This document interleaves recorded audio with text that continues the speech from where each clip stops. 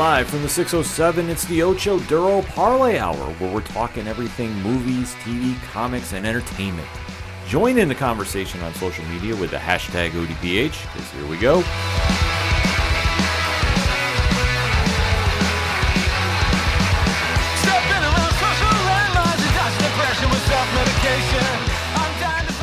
Welcome back for an all-new edition of the ODPH podcast, better known as the Ocho Duro Parlay Hour. What's happening, everybody? Thank you so much for joining us this week. My name is Ken M. Joining me in studio, as always, you know him. He's the co-host. His name is Padawan J. Hello, hello, hello. Folks, we have a lot to talk about in the land of movies, TV, comics, and more. You are tuned into the entertainment edition of the ODPH, and we definitely want to interact with you. So make sure to swing on over to odphpodcast.com. Join in the conversation on our social media accounts. They're all right there. Check out Parlay Point's new comics blogs. Just dropped today as we're recording. The TeePublic store, where there's always a sale going on, it feels like. And you definitely want to get that ODPH swag in for the holidays. Man, there's so much going on at odphpodcast.com. You just need to go there and check it out. And always remember to use the hashtag ODPHpod on social media. So that being said, let's kick off the entertainment edition with, dare I say, the biggest moment of the week happened within 24 hours. I would say so, yeah. Because there was so much hype around this event that everybody was going, what is going on? How is this going to play out? I don't know. The fact that they had a special event for it, at a movie theater in Los Angeles just spoke volumes. Absolutely, because the hype going into the latest Spider-Man movie, titled Spider-Man No Way Home, has now reached a very high fever pitch. I would argue it's higher than Endgame. And that's a little, shocking and surprising for me to say. Obviously, Endgame was very highly anticipated because of how is everybody going to come back? How are we going to resolve the story?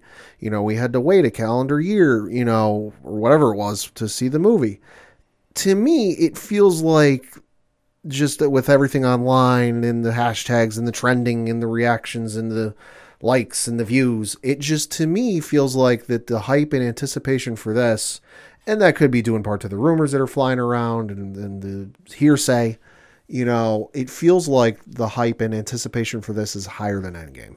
I'm going to say it's close. I think Endgame is higher because there was more players involved. Sure. But I do feel that this is approaching close to that level because of, one, we know the success of WandaVision, the Disney Plus show that really took over the beginning of this year. Yep. We do know that there's a lot of tie-ins from the leaks that have been coming about the casting, like you touched upon, involving the Spider-Man universes, plural, because we're talking Tobey Maguire, we're talking Andrew Garfield, and we're talking Tom Holland. All of that mixed in, and plus with how Marvel has been progressing forward this year with their projects, more importantly, the Disney Plus shows have really set the tempo for where the movies need to go, which I'll be honest, now looking back at a full calendar year of it almost, Marvel has really played this smart because they've given enough interest throughout those Disney Plus shows that now when you have those movies that are connected, and we do know this is connected to WandaVision, this is now raised the bar a little higher for fans in anticipation. Well, and we know, from WandaVision and Loki and, a bunch of other stuff that we always thought we were seeing the moment then that, because we know the multiverse is here. We knew it was coming. We thought the multiverse was going to break open in WandaVision when the actor who played Quicksilver in the Fox X-Men film showed up in WandaVision. We thought it again, with everything going on with Loki, there's just been time after time after time that we sit there going, oh, this is the moment that the multiverse is going to break open, that this is where things are going to get cracked open, like an egg. And it's always been like, bend, don't break, bend, don't break. This might be the moment it actually breaks in this film. Because when we'll get to it once we break down the trailer, there's a moment in this where it just feels like Doctor Strange is like, I'm in over my head.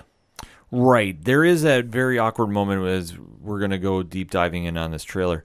But you're absolutely right. I think that now everything is just finally boiled up to a point where it's going to explode. And the fans are waiting for this moment because with new Marvel content, and obviously everybody is waiting to see what the direction is going to be in after Endgame. Everybody's been waiting for this, the real one. Because obviously we knew Black Widow was going to be a prequel Of sorts. So you have to take that one out of there. Yeah. We have been very excited with what we've seen from Shang-Chi. Yeah.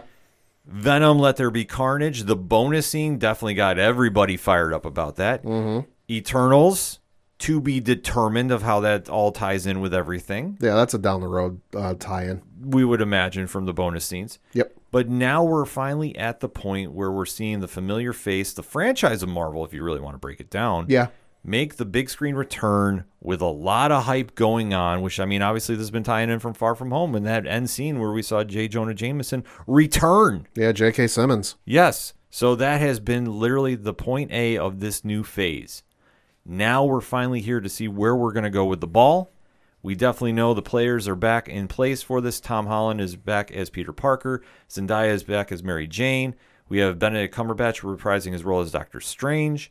Everything else, though, is kind of up in the air, but that's why this trailer had so much hype. When the first one came out, definitely gave a lot of teases. Sure. This one, though, definitely gave a lot away, but didn't. Yeah, it gave you enough to just whet your appetite without full-blown telling you the movie. And dare I say, kudos to Sony, because I was worried that, like a lot of people we talked to online, that they were going to reveal everything. See, I was afraid of that too, but then also the other thing I heard was that there were like 5 different versions of this trailer, and obviously most of them false, just to prevent leaks. Mm-hmm. So yeah, no, kudos to Sony on this one. Yes, absolutely. They played it very smart because with the film coming out December 17th in theaters, they don't want to give away too much this close, but they did talk enough that we definitely have to recap the trailer. So if you haven't seen the trailer, the new one, shall I say, for Spider-Man No Way Home, we're giving you fair warning. We're going to start deep diving into it after the countdown is done, so you've been fair warned, because once we get started, we don't stop. That being said, in 3, 2, 1, Pad, what did you think? This is a really great trailer. I was very nervous and skeptical that, because let's face it, whatever you have to say about the trailer, good, bad, or otherwise, Sony is in control of the marketing of this film. It's not Marvel. Marvel's name is attached to it, but Sony's in control of the marketing and the trailers and everything else.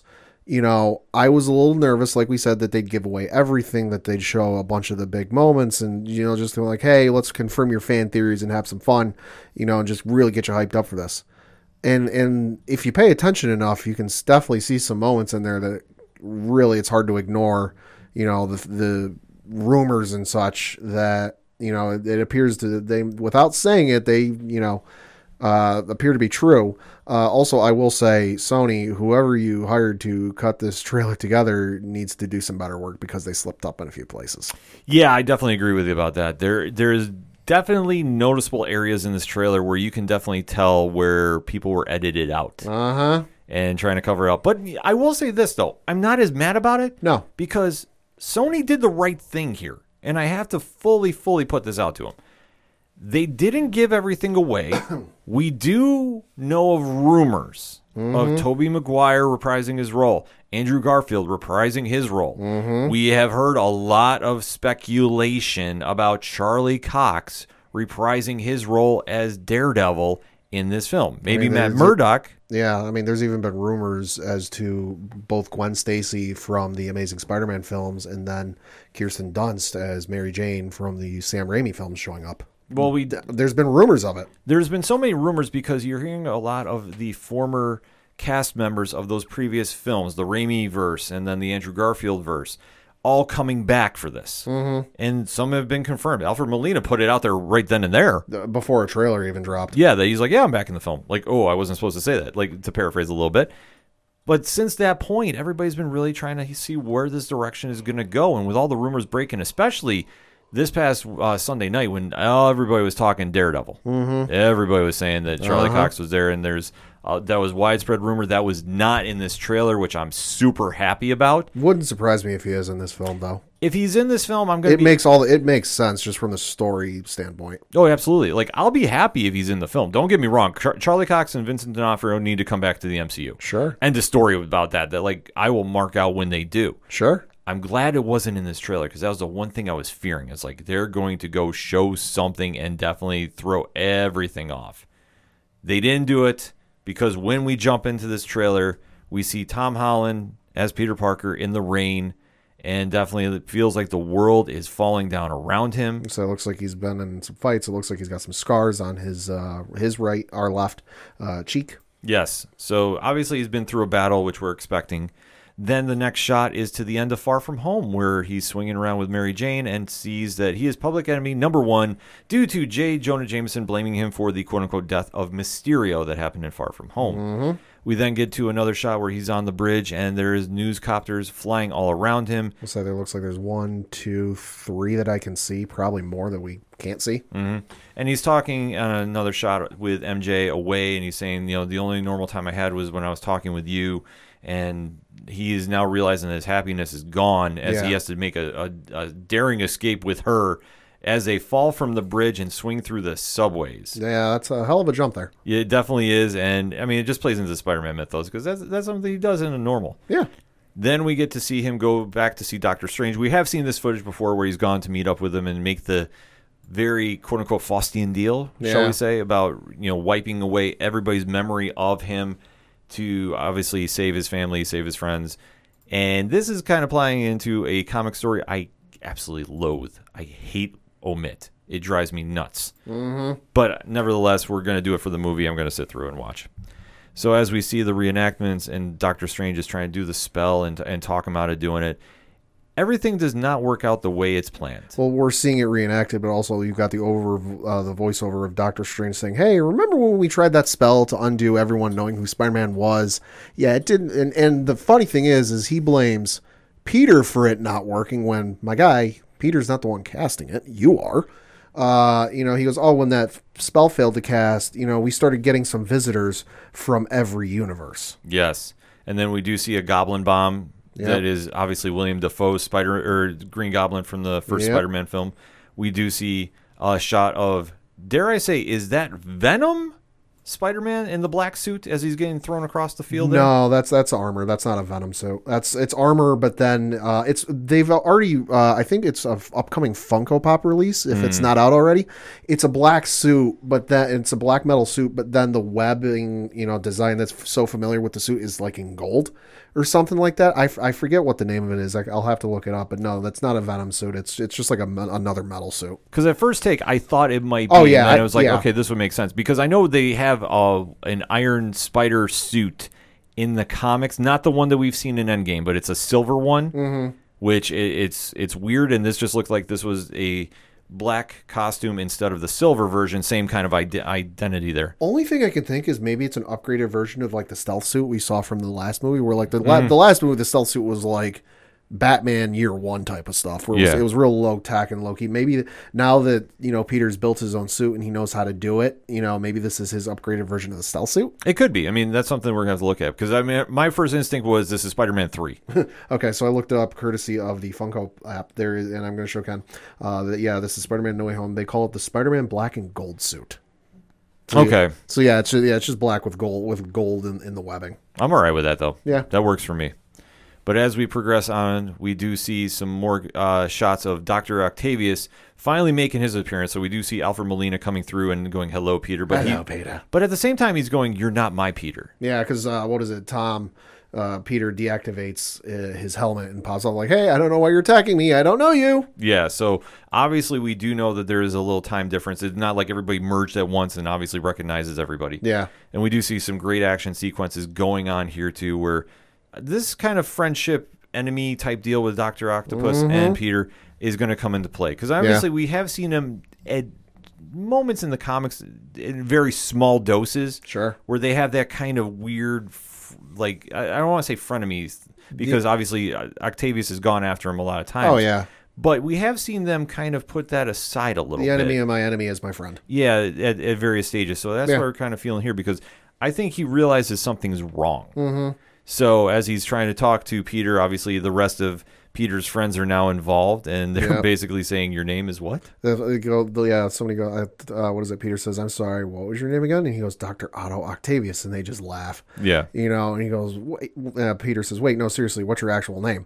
And I know people are riffing on that, like, "Oh, why would Marvel put that in that movie?" Like, let's not forget, Spider-Man 2, J.K. Simmons' Jameson literally goes, "Who would have figured a guy with the name Otto Octavius has 8 arms?" Yeah. So it made perfect sense. It's a nice little throwback. And you're going to see a lot of those Easter eggs, too, throughout this movie, which I'm super excited to see what they wind up doing for that. But then as we progress forward, though, we do see another shot of Peter in the park, and it does look like he has Doctor Strange's, I don't want to say wristbands, but he's got like the mystical army things going on while Electro's behind him, presumably powering up. Yes. So this is kind of an interesting sequence that I think we're going to have to wait and see how this all plays out. And I know there's a theory online that might not actually be Peter. That might be somebody else from another universe. It could be. I'm not doubting that that's going to happen because obviously I'm fully expecting to see Tobey Maguire and Andrew Garfield in there. So it might be one of those gentlemen in that scenario. I would imagine if it's Electro in the background, it's probably going to be Garfield. Yeah, that would make that would make it wouldn't make sense for Tobey Maguire to show up facing Electro. It'll show up for the first time fighting Electro when he has no idea who the hell Electro is. Right. Then we get a quick shot of the gang in Doctor Strange's house, and Strange is telling everybody to Scooby-Doo this crap. And Zendaya hits back with a line, where I come from, we say please. Yeah, she's like, I know a couple of magic words myself, starting with the word please. Yes. To which Doctor Strange says, please, Scooby-Doo this crap. Yeah, which I love that. I just love the sassiness of that scene. Because like I say, when she just goes in there, she's like, yeah, teaching him some manners, which is perfect. Mm-hmm. Can't wait to see more of that in the film. And that's something that I think is definitely throwing Doctor Strange off a bit. Yeah. Which does play into my theory, which I'll get into at the end of the trailer, because I'm sticking to my guns about that one. I'm more convinced of that. Details coming soon. But then we do see a quick shot of around the city and how the worlds are kind of colliding a little bit. Yeah. You're seeing a lot of battles and electricity going off. A little bit of sand. Yes, you're seeing J. Jonah Jameson just standing there smiling, which is kind of odd. But it is what it is. Jameson's a weird dude. Yes. Then you do see another fight sequence going on with Dr. Octavius and the Iron Spider-Man suit, where he has the legs out for it. So that's a cool sequence going on. And Octavius has a very interesting line in the trailer where he says, "You're flying into the darkness to fight ghosts." Yes.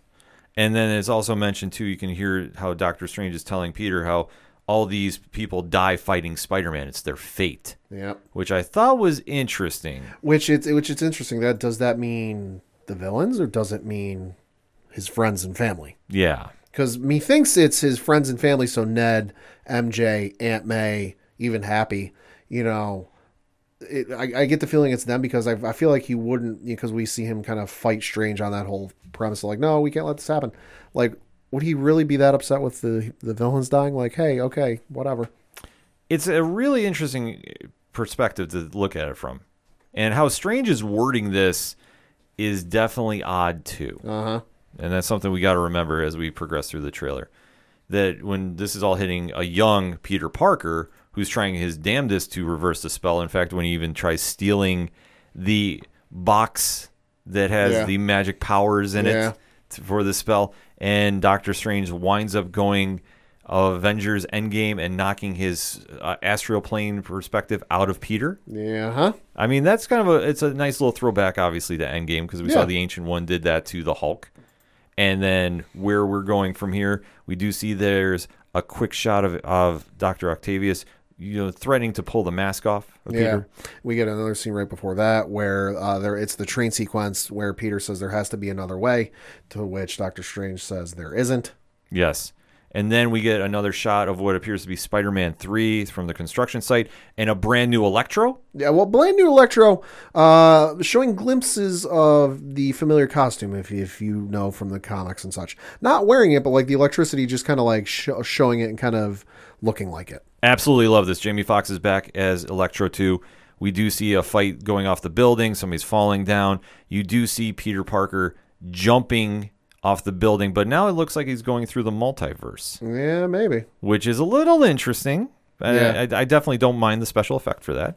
We do see a quick shot of a goblin, but we don't necessarily know. It's Norman. It is Norman. Okay. It's Norman. They're not adding a second goblin to this movie. Stop that right now. Because at first case, it looked like he had long hair. No. It's Norman. I'm okay with that. I don't want to just have like so many in there. It's going crazy around, because I was thinking maybe Phil Urich. It's the Sinister Seven. It's the Sinister Six, not the Sinister Seven. Yeah, but if they did Phil Urich, that'd be kind of a throwback. That's a real deep dive for Green Goblin, just saying right there.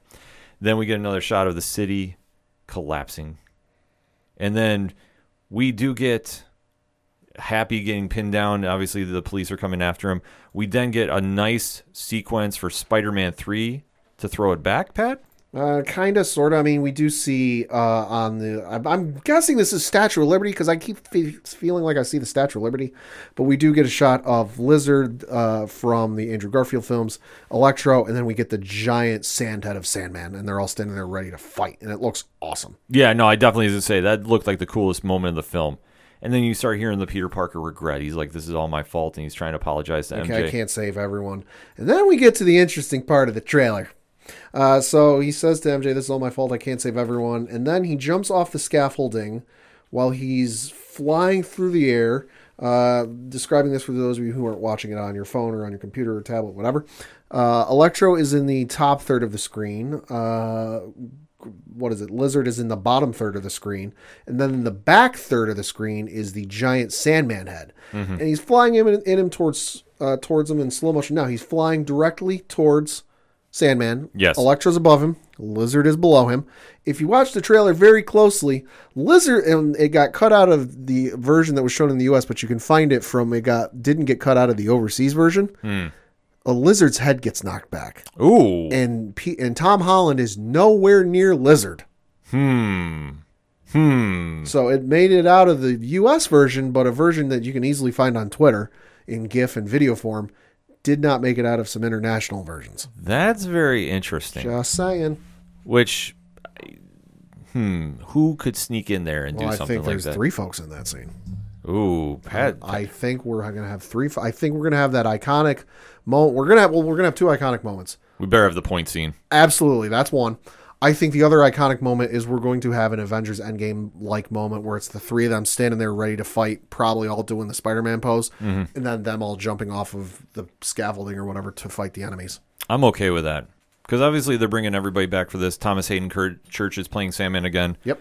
So we are seeing those great throwbacks. And like I say, if they're trying to cover this up for the trailer, I'm not mad about it. I want to stress that.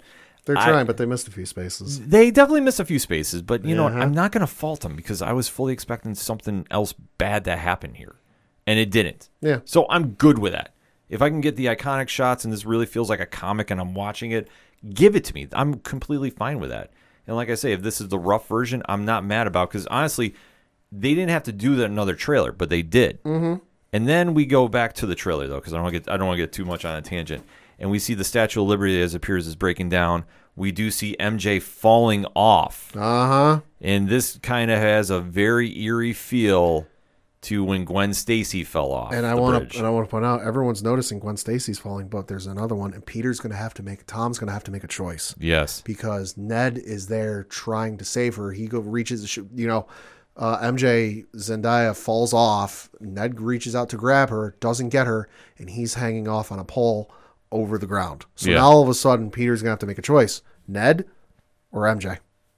Yeah, that's going to be a tough scene to watch. Mm-hmm. That's going to be real tough. So I'm not sure how that plays out, but I'm okay with watching and see how it all shapes. Because the end shot, obviously, we do see a quick glimpse of the Statue of Liberty that's kind of covered in energy. Yeah. So I'm not sure what that's exactly being. But then you do hear Doctor Strange say, I can't stop them from coming. Yeah.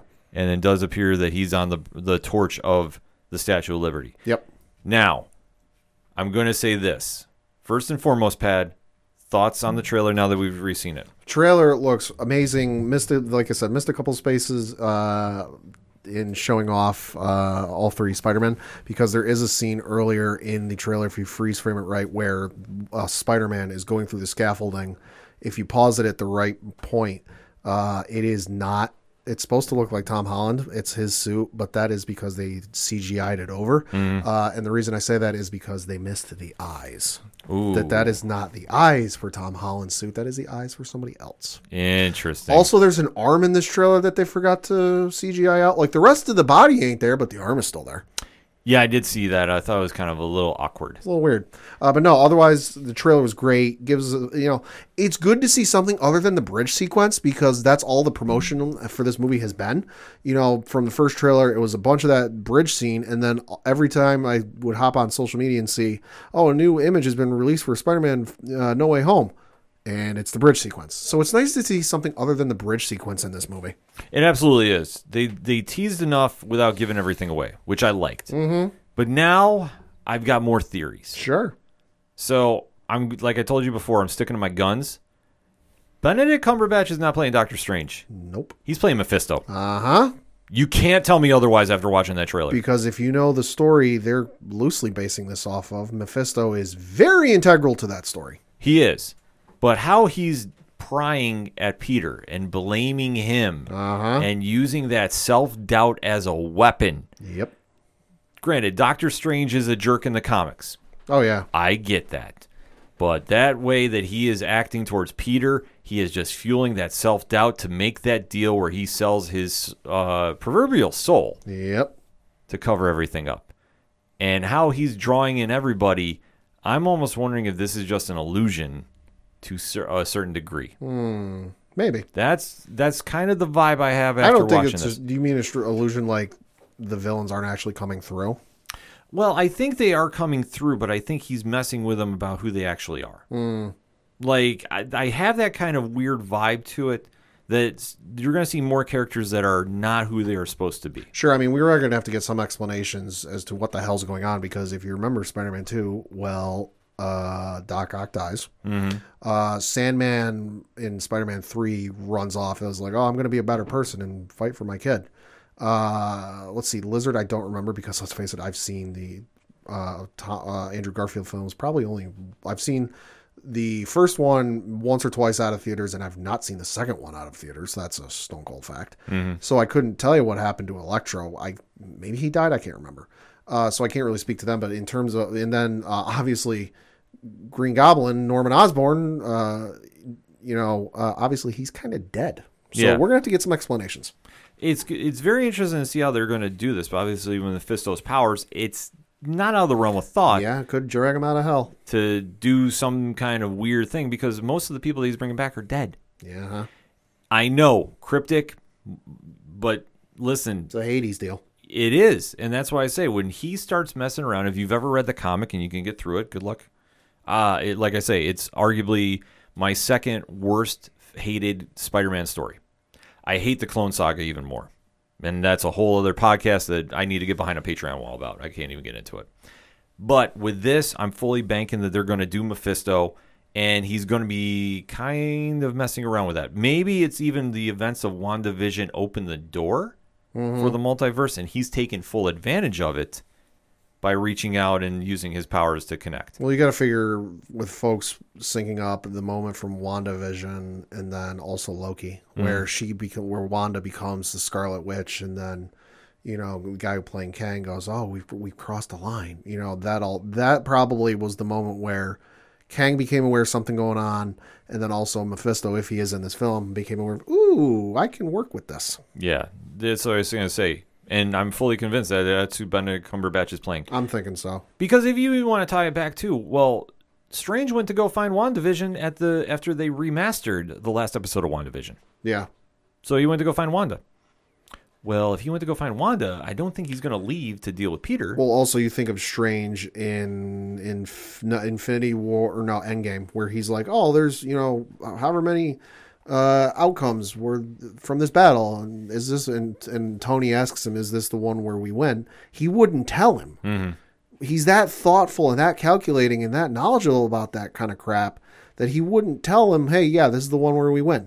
So all of a sudden he's going to go from that to, yeah, why don't we mess around with this? Exactly. That's why I say all that body evidence is just proving me that that's Mephisto. And if we don't see Mephisto now, the only time you're going to see him is in a Ghost Rider film. Which might be coming. Well, that or a series. But no, also you think about it, Doctor Strange, like being odd. You think back to Thor 3, where he hauled Chris Hemsworth's ass into his house to be like, all right, I'm aware of who you are. I would just want to know why you're here. Yeah. Thor was just literally palling around New York trying to find his father. And Doctor Strange hauled him into his house and goes, what are you doing here? Exactly. This ain't the same guy. I know. That's why I say there's a big difference, and this is how they're going to do it. And you know what? I'm not mad about this. This is creative if this is the case, which all signs are pointing to. But especially how they got to tie it in with the multiverse. That's why I say, maybe he was working a bigger angle, And that's why I say the illusions. But then with the multiverse ripping open, maybe he got more than he bargained for himself. It could happen. Either way, they gave a lot with this trailer. Yeah, they did. Without giving away everything, which I like. Yeah. And I'm guaranteeing you that image that we saw with Doctor Strange on top of the Statue of Liberty on the torch, that's not going to be him at the end. No. That's going to be somebody else. Probably. But I'm all right with it. Wouldn't be the first time they've CGI'd or changed people out of trailers. Case in point, Infinity War trailer. Exactly. And they gave, you know what, they did enough red herrings here. Yeah. The fans are excited. Yeah.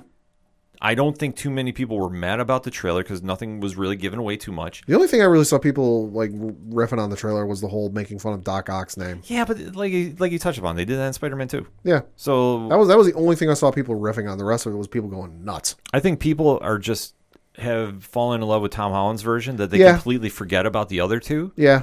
Which, don't forget about the Raimi version except Spider-Man 3. Yeah. Yeah. And you can completely forget about the Andrew Garfield one. I'm sorry. I'm not on that. Jamie Foxx is great in it. Other than that, I could do without him. Yeah, pretty much. Just putting it out there. But this gives me and every other fan out there a whole month to speculate because tickets are going to be going on sale on Monday. I'm having fears that it's going to be like trying to get tickets for Force Awakens. Oh, absolutely. I'm fully banking on it being a real problem. It's going to be hard to get a ticket, so definitely make your plans now. I know we have our group ready to go, so we're all set to go when tickets go on sale Monday. And until then, we have got a month roughly to speculate. And I definitely want to hear everybody's opinions of what you thought of this trailer, what you're expecting from this movie. So you know what to do. Hit us up on that hashtag ODPHpod. Spider-Man, No Way Home, second trailer came out. Your thoughts and what are your theories? Because we definitely want to get them in before December 17th. So hit us up. Let us know. We're going to take a quick break. We'll be right back. Hey there, I'm Chris from the Geek Peak Podcast here with my two co-hosts, Trent. What up? And Brandon. Yo, yo. Here at the Geek Peak, we strive to provide you the best content from all across the pop culture multiverse. Think of us as your content concierge, seeking out all the best movies, TV, games, and music to save your valuable time. We have a different adult beverage every week, and we like to keep things light and fresh, so come hang out with us. So check us out on all your favorite podcasting platforms. That's Geek Peak. Like a mountain! And check out our site at geekpeakpod.com. Coming back for another segment on this edition of the ODPH podcast, and we have to recap the events of Disney Plus Day. Yeah. Did they ever decide to drop the mic? Yo, did they ever. We had a feeling they might do it. Obviously, we gave a good preview of what we thought was going to go on, but they decided to throw some curveballs and then some, so we have to recap what we thought stood out from the big day, from the House of the Mouse. So, Pad, let's start that recap, shall we? Yeah, so I think the thing that stood out to most people, myself included, was the little sizzle reel behind-the-scenes look we got at the upcoming Obi-Wan Kenobi series, which is, of course, starring Ewan McGregor reprising his role as Obi-Wan Kenobi. Also, Hayden Christensen returning as, and they noted it in the little sizzle reel, Darth Vader. He's reprising his role as Darth Vader. Now, there might be some flashback scenes as him as Anakin, but they specifically said Darth Vader. So, and Ewan obviously, and they even showed some behind the scenes of like them training for choreographed fight scenes. And I'm sorry the one shot looked like Hayden Christensen because it was wearing a Vader style mask. Just saying. So we very well could get a Vader versus Obi-Wan Kenobi fight in this series, which I'm all for. I think we're definitely getting that. This sizzle reel definitely showed enough that I feel very good about the show. Yeah. They didn't give away a lot, which I was hoping they didn't. Yeah. Because when we thought we were going to get a trailer, it was like, okay, let's get a real trailer. Yeah. But after kind of seeing what they did for the sizzle reel, I thought it was good. And like you touched upon, they did emphasize Vader. They said Vader and Anakin once, I believe, in that. Yeah. But we couldn't do a story with Obi-Wan without referencing Anakin and Vader. Yeah. So that'll be interesting to see how this all shapes up with him. Yeah. We also got one of my personal favorites, the Under the Helmet, the Legacy of the King, Boba Fett. Yeah, of course, we have the Book of Boba Fett coming out later this year, but, you know, a lot of people might not know his backstory, and by that I don't mean, like, lore and in-universe story. I mean, just how the character was created. So it's a fun little documentary they put out about how the character was created and how he went from just, you know, being on... Because literally, take away the fandom and how much, you know, people love him. He was on screen for, like, 3 minutes in Empire Strikes Back. No lines other than I think he only has the one line of, he has 2 lines, put him in the cargo hold, which I think they added into the film with the special editions. So in the original film, that scene wasn't even in there.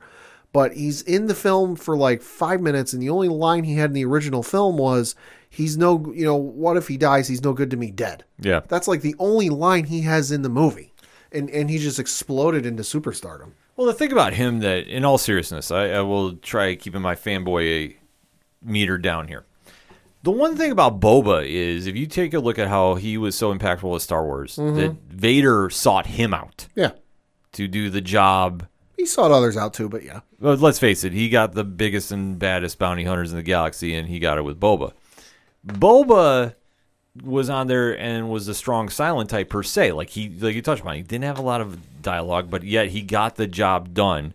And at the time, that was such a complete crazy moment in Star Wars mythos of capturing Han. Yeah. So to put that in perspective, who is this relative unknown and how is he doing this? And plus, he looked very different than what we saw from the Stormtroopers. Yeah. He has a very unique look to him. Yeah. And then when he got punked out in Return of the Jedi, and one of the most egregious moments in cinematic history, the fans were mad about it because, look, this guy just completely took out one of the bigs of the Republic. Because let's face it, Han has worked his way up to being one of the bigs. Yeah. And now he's getting absolutely destroyed in the pits of the Sarlacc. So how does this shape up? It doesn't really make sense. But people knew that obviously when Vader selected him, there was more to him and he couldn't just get killed off that way. Sure. And that's what sparks those urban legends. And, everybody ran with the fandom. And just to see how he was supposed to be a throwaway character and turned out to be the baddest bounty hunter in all the galaxy, hell yeah. This was a very cool behind the scenes. Definitely make sure you go check this out. Yeah. We got a look at the cast of the upcoming Willow series. This video was featured with Warwick Davis. The series will release in 2022. It's allegedly going to feature serve as a sequel to the original film that came out in 1988. It was, of course, directed by Ron Howard, created by George Lucas. So there's a fun little video of just him introducing the cast and the main cast that's going to be in that movie. So it's a little fun thing that, hey, Willow's coming back in a sequel movie series thing, which is cool. Willow is good for its time. Yeah. I'll be honest, I haven't seen it in decades. Sure. So I might have to do a rewatch at some point just to see if it holds up. Sure. So for right now, my expectations are very low just because it's an 80s film. Sure. And sometimes they just don't age well. And why do we need to come back to the universe of Willow now? But I digress. If the fans want to see it, and Warwick Davis is involved, so that must give fans a little bit of hope. Oh yeah, it definitely. When he signed on for it, I was like, okay, this makes sense. But it's just like, why do we need to go back? And I understand Hollywood, and we'd like to rehash everything that's old is new again. But I was just like, it was fine as it was. If you're gonna do it, you should have done it then. Yeah. But here we are. Yeah, and then we got into the Marvel portion of stuff. Yes, we did. Strap your butts in, folks. So if you go watch the video, the first 5-10 minutes of the video they put out is just basically recapping the stuff that's already out. So we're going to gloss over that. But we got to look at some stuff that they had already announced, some stuff they didn't announce, and some first looks at stuff they had announced, which was really cool. Yeah. We did get our first look at Oscar Isaac and some of the stuff from the upcoming series Moon Knight, which, give it to me. Yeah, it looks absolutely batshit crazy. I'm sold. Yeah. I'm like... It's enough that I don't know necessarily if they're going to be borrowing from any certain storylines, but they really captured, from what I can tell, the essence of the character, and I'm all for it. This looks like it's going to be badass. Yeah, we got our first look at the upcoming series She-Hulk. We got to see a little glimpse of She-Hulk. We didn't get to see the full-blown look. We did get to see Mark Ruffalo there as the Hulk, so looks like this is going to get real interesting, especially since the last time we saw Hulk in Universe, he wasn't Hulk, and now he's Professor Hulk, so this is going to get real weird, real crazy. Yeah, this definitely looked good for what it was, like you touched upon. They didn't show a lot. We didn't see the full version of She-Hulk. They hinted at it. We do have a couple quick glimpses, yep, but we didn't get to see everything just yet. But I do like what I saw. Yeah. I'm not sure how this is all going to play out because Jennifer Walters is kind of an interesting character in her own right. Yep. So let's see how this all plays. But from what I saw so far, I did like it. So I'm definitely more intrigued about it than I thought it was going to be. Yeah. Then we got our first look at Ms. Marvel and, of course, Kamala Khan. This is going to be very interesting, and I'm interested to see where they go with this. I'm excited about this one. I thought this one might have been the best one of the three that I saw. I did like them all, But Miss Marvel stood out, and I'm really excited to see about what they're going to do on the small screen for this. Yeah. Then we got some announcements for some new stuff. First of which being Spider-Man Freshman Year. This is going to be an animated original series. This is going to be in the MCU, so this is canon. Following Peter Parker's early days as the web swinger. So I would bank on this probably being Tom Holland related, and probably Tom's going to voice the Peter in this. Not confirmed, but just banking on if it's Spider-Man in his early days. We didn't see his version of Spider-Man in his early days. He was already kind of fully fleshed out and already had the powers and already doing his thing. So this will be fun to see. I'll be honest. Just don't do the Ben Parker thing again. Please. Yeah. Please. I don't know. I mean, I'm just going to... like start it off like, I'm Spider-Man. Like have him do like a retrospective, like looking back on where he's come and how crazy things have gotten and this and that. And be like, oh, you all know how, we all know how it started. And then just immediately jump into it. Like, you all know how it started. Like, listen, we all know. I guess like where I look at it from, I think it's going to be interesting. Sure. But do I really need a year one at this stage in the game? I mean, to see what they did and see what differences they have. Yeah, sure. Yeah, I mean, like, I can see it, but like for me personally, I'm just like, I don't necessarily know if I needed this. Sure. I'm happy to see animated Spider-Man because they usually do a good version. Sure. But I guess I'm kind of sitting here going like, do we really need year one? Like, I don't know. Yeah. Like I say, I need to see a little bit more from this before I make a judgment call. But for right now, I mean, I'm gonna watch, but I'm not like, it's not high on my list. Let's put it that way. We got some stuff. One of the other new ones that got announced was Marvel Zombies. This is going to be also an animated television show. So not sure if this is going to spin off from the What If episode or if it's going to be its own separate thing because, hey, there are quite a few Marvel Zombies issues and graphic novels that have come out over the years. So they definitely have enough material to work with, but this should be very interesting. I'm actually really intrigued by this. I knew the episode went over mostly well with fans. Sure. Just from people we talked to. There's only a few that were really like, I can't stand this episode, but I thought it was one of the better ones. I thought it was great. So if they want to try taking a shot with it, sure. I mean, we watch enough zombie stuff here at the ODPH that one more is not going to end the world for us. No. So definitely I'm excited to see what they're going to do. Like, I just wonder how, Disney Plus does not like doing the violence and gore. Yeah. So, or how toned down is the zombies going to be? I don't think it's going to be toned down any less than what it was for the What If episode. Yeah, which is fine. If they keep that kind of level, I'm good with it. Yeah. So we'll have to kind of see how it plays. Speaking of What If, Season 2 was announced as well. All for that. Well, yeah, that was a no-brainer. Yeah. The success that What If did, I think, really resonated with a lot of people. That for everybody that is not sure about what the show was going to be, it takes the variables of the MCU and really goes in a creative direction with it. Like some episodes you're really going to like and some you're not going to like. I mean, I have the same feeling about the comic. And the comic's been around for years. I believe there's a talk of a reboot at Marvel 2 as well about it. I've seen some still shots of it, so I have been tied up with some other things. I can't really discuss what I've seen, but it's been on social media, so it's not like any insider thing here. But if they want to really run with it, What If is a good series, but it's good in doses. Mm-hmm. So I got to say, like, if they really want to space it out and bring it back, I think it would serve a lot better than trying to go back to back to back to back. Sure. Also mentioned again was the I Am Groot series, which is reportedly going to follow. It's going to be a series of shorts that reportedly is going to follow Baby Groot growing up. Listen, it's Vin Diesel. It's Groot. Give me. Yeah. Disney does listen, it seems odd and it seems out of place, but like Disney does a lot of fun and a lot of great work with their shorts and their various characters, so it's going to be fun. It should be fun. I mean, I don't know what to think of this, but you know what? It makes sense for Disney. So I get it. If it's like 5-6 episodes of him screwing with Rocket Raccoon, I'm all for it. Yeah, and according to the article from discussingfilm.net there, if it's going to be a series of shorts, I'm going to be okay with that. Yeah. Like, I can't really see it going like 6 30-minute episodes. It's not. Like, I'm just like, how? It's like, not going to be 30 minutes. Like, it's going to be 5-6 minutes, maybe. Yeah, like, that's why I'm just reading. I'm going like, I don't know. Short. 30 minutes is not short. Yeah, I know. That's what I'm saying. Like, as long as it's not that. No, like it's not. If you give me like 3 minutes, I'm good. Like, I'm thinking of the Forky ones they did for Toy Story. That's like 4 or 5 minutes at most. Yeah, I'm good with that. That's fine. Yeah, that's all I need from Baby Groot. Then we got a confirmation, because it was kind of announced but not officially confirmed, that Agatha Harkness is going to be returning in a spinoff from WandaVision in Agatha House of Harkness. So that's going to be exciting. Gimme.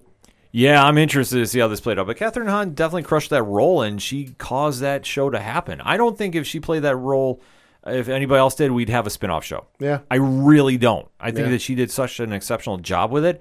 Then I'm curious of how this is all going to shape up. Like, could this be a spinoff to like Strange Academy, maybe? Maybe. Like I'm saying, I'm curious to see how this is going to play out. Like, I'm definitely signed up for this one. Oh, though. absolutely.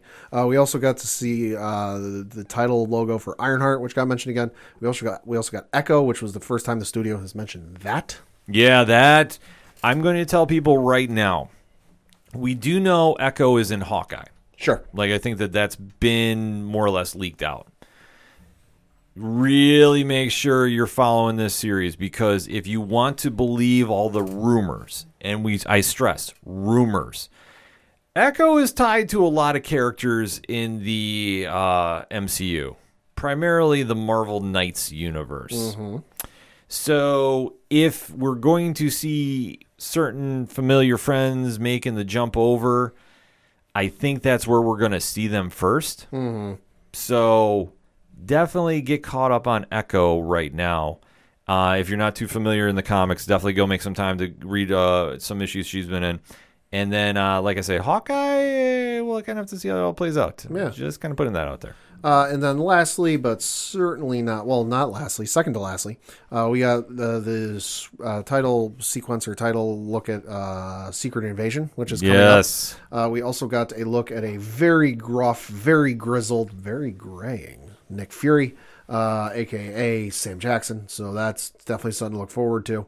Then lastly, but absolutely not leastly, the most exciting moment for me of the entire day that wasn't Obi-Wan Kenobi, X-Men, the animated series, is coming back. Yes. X-Men 97, which is not really sure. Everyone's presuming it's going to be a continuation of the original animated series, which would make sense given the name. I'm all for this. This is one of the two shows that is currently on Disney Plus that I want to see revived. The other being Gargoyles. # bring Gargoyles back. But no, I'm all for this. It's going to be very interesting to see what they do, especially since the voice actor, I'll have to look it up, who voiced Scott Summers, has passed away tragically in the last couple of years. But still, to have this show come back, oh my God, yes, please. Now, this is going to be a direct sequel, correct? Presumably. They never said one way or the other, but just based on the fact it's called X-Men 97, and they used the Wolverine meme from the animated show to announce this damn thing, presumably it's going to be a sequel continuation of that series. I'm all right with that. Like, I mean, I'm definitely excited about this, because this series is one of those cartoon shows that still resonates to this day. Sure. It's the only version of the Dark Phoenix saga that has actually pulled it off. Granted, it took 5 episodes, but still, I don't care. If you go to watch the series, just skip the last season. The last season's not good. The last season is not good. So, but it's not The rest of it's amazing. It's not Dexter bad. Last season. Yes. I want to stress that out when we say it's bad. It's not Dexter level, but it wasn't as high quality of when the show first came out, because when this show came out, this really captured fans. Like, this was right at the time Batman Animated Series came out. You know, Fox was doing a lot of comic cartoons. I wish they would go back to that too, because they put out some really good stuff. Yeah. But this is an area that the fans are clamoring for it. There's been a lot of X-Men stories since then, some good, some bad. I hope they focus more on the good stuff, but you never know. Like I say, we're going to be watching a feature film that's doing one more day in Spider-Man universe. I mean, I've heard some rumors regarding who might be writing the X-Men script, so, you know. Is it somebody I like? Starts with a Jonathan, ends with a Hickman. Yo, if they decide to do House of X. I'm not saying they will or not, but like, yo, I'm not talking animated. I'm talking the movie. I'm talking reportedly. Rumors are that Hickman might be writing the X-Men film. Now, I don't know if they're doing House of X or anything. Oh, like they that, do House of X, but they're allegedly Hickman might be writing. That would be the ultimate reset for the X universe. It's a rumor I've heard. Man, sign me up. I just want to stress, it's a rumor. I'm not sitting here going, ODPH exclusive. No, I get you, but still, you know, it's a rumor. I have not heard anything about that, so I am super geeked up about that. As I am for this show, though, because like I say, if they really wanted to carry on the torch from 97, they got most of the voices back. So, like, if you can pull this off, This is going to be an amazing show to watch. And if you haven't seen the original animated series, make some time to just catch up with it. Yeah. They do a really good job of The capturing. theme song's an absolute banger. I'm telling you right now, when they go to do the X-Men movie, you're going to hear that for the MCU logo. Oh, they better. If they don't, there might be a riot. Just going to put that out there. Oh, I can only imagine what stories they're going to do, too. All right. Need to refocus. Whew. But Disney Plus really delivered on a lot of stuff, though, Pat. Yeah, no, even got some announcements from Pixar, if you're into that. They did announce this series, Cars on the Road, which appears to be a continuation of the Cars story.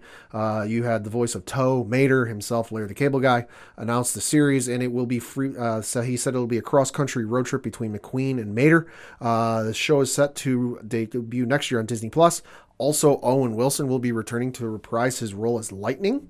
They also got the announcement of 2 feature-length behind-the-scenes documentaries for the upcoming films Turning Red and Lightyear. Okay. So that's definitely something. And also, got to know, if you have seen the film Luca, which is on Disney+, you have the spin-off short Ciao Alberto, which is on Disney Plus as well. Okay. Dropped that day. I've heard good things. I know my cousin. I've heard good things, too. My cousin and his kid have seen it. They said it's really good. We got some information on Win or Lose, which is Pixar's first long-form series. You had directors Michael Yates and Carrie Hobson. The show is going to follow a middle school softball team, co-ed, as they come up to a big championship game. So that should be interesting. Pixar doing a long-form, not exactly a movie. Will they be able to translate? I think so. And then you had some stuff announced for Win or Lose, which is going to be, that's the middle school softball thing. And then we had some stuff from Walt Disney Animation. We got the announcement of Zootopia Plus, which is going to be a short form series set in the universe of Zootopia, the very popular film. It's going to hit the platform in 2022. Okay. We got our first trailer for Baymax. I'm geeked about this. This is the upcoming original series. Will feature characters from the film that is coming on summer 2022. I gotta admit, I like Big Hero 6. It's a kids movie, but it's really good. I love Big Hero 6. I love that movie.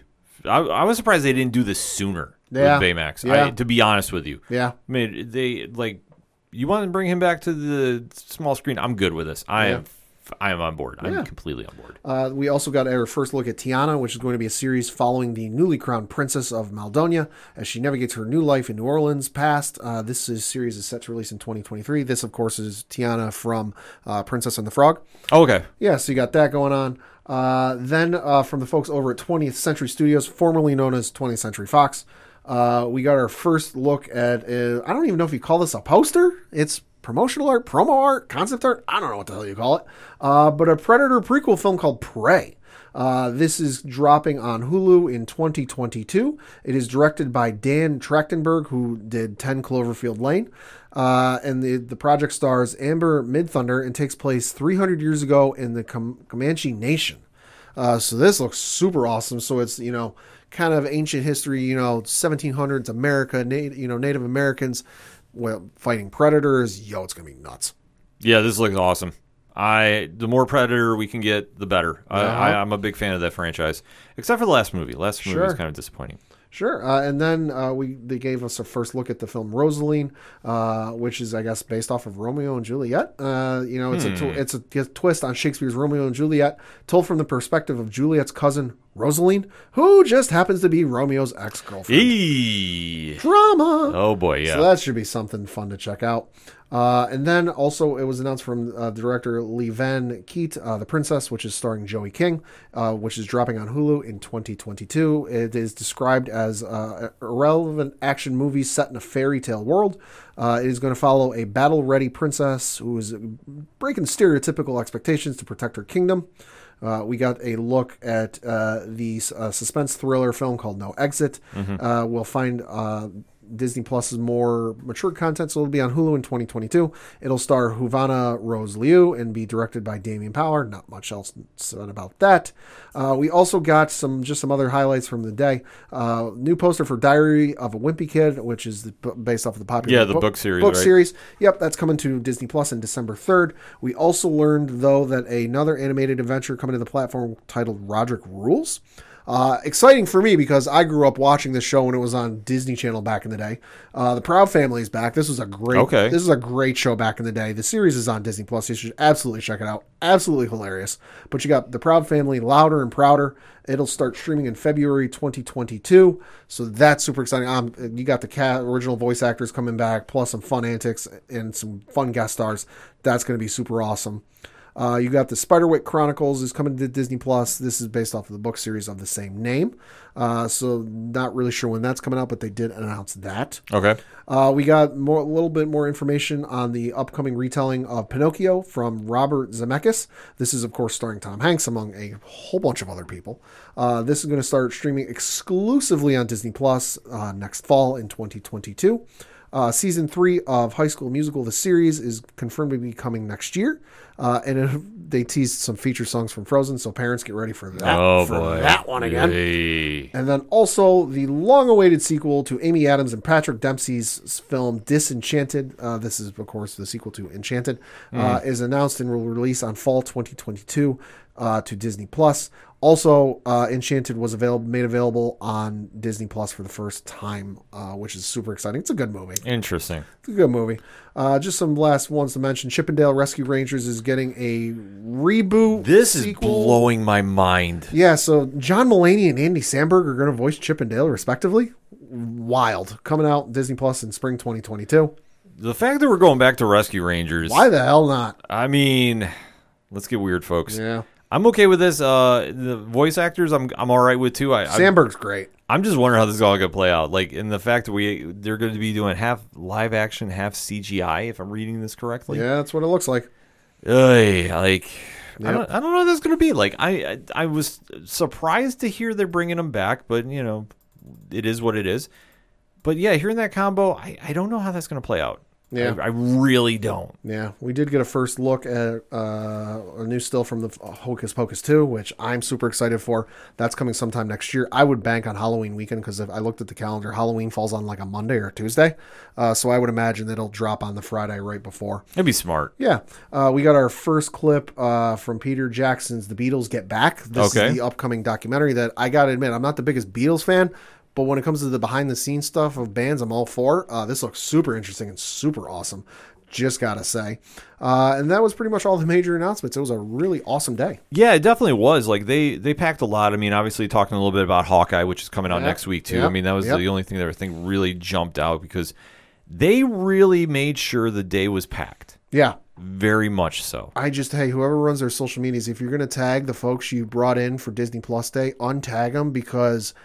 My God, Patrick Dempsey was tagged in the first... his stuff was all over the place. His Twitter account was tagged in the first tweet, and they did a tweet thread for the entire days of announcements. So Patrick Dempsey, and they didn't untag him, because that's the thing Twitter introduced, is like if you tag somebody, in subsequent replies, you can untag people so they don't keep getting notifications. Mm-hmm. They didn't do that. So for Patrick Dempsey, Dwayne Johnson, and everybody else who was tagged in like the first few tweets, they were getting tagged in that for the rest of the damn day. That's crazy. Yikes. That's insane. But, Pat, I guess what would you say? Who did you give the gold, silver, and bronze to here? I would give the gold to Marvel just because it was a lot of stuff we did know, some stuff we didn't know, and that was super exciting. I would give the silver to, since they're essentially the same company, Pixar, Walt Disney Animation, because some of the stuff they announced was really cool. And I'll give the bronze to Lucasfilm. I would have Lucasfilm, listen, let's not forget, like a year or so ago, we had that entire giant board of stuff they announced. Cassian Andor's filmed, all this other stuff that was supposed to be working on, and what is it? The Bad Batch season 2 is supposed to be coming. Any other animated shows they might be working on, and all they announced was Boba Fett Behind the Helmet, and then Obi-Wan Kenobi. Like, we know that the Ahsoka Tano series is coming, Mandalorian season 3, Book of Boba Fett. Like, there's all this stuff they're working on that we know they're working on, and they didn't give us anything. Whereas even with like the Marvel stuff, there's stuff that wasn't ready, but they still said, hey, this is coming. Hey, let's give you some stuff for this. Like, I'm a little disappointed.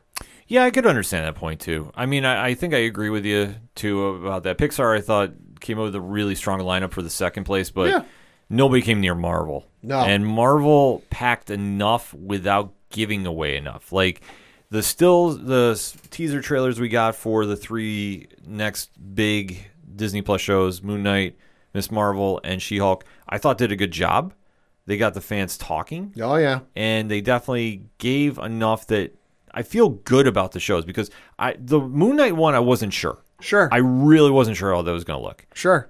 I got a Batman vibe off of it, but he's completely off his rocker. Well, yeah, I mean, that's the whole thing. Like, Moon Knight is his own character. I mean, cosmetically, he does look a lot like Moon Knight. Batman. I didn't even mean cosmetically. I just meant from like the way presentation, just the way he acted. Yeah. But they're definitely going to take it in a lot of different directions, which I hope they do, because at his core, Moon Knight is a very, very fascinating character. But to see how Ms. Marvel, I thought looked great. I was really excited about to see this the quick teaser trailer we got for her. She-Hulk, I thought looked good too. I mean, I'm not sure, like I said, what direction they're going to go in the show, but I'm really, really excited to see what we got from them. I'm going to stake a little bit of a leap here. Maybe it's a lock, depending on how you look at it. And I'm going to try and stay spoiler free because it pertains to the last segment. But if a certain thing happens in Spider-Man No Way Home, certain thing will happen also in She-Hulk. I'd be okay with that, because I think I know who you're talking about. Uh-huh. And if that person does show up, I'm all right with that. Yep. Because I think it could happen. I think you could see a lot going too. Because I know that would make actually a lot more sense to one of the Eternals bonus scenes. Just gonna put that out there.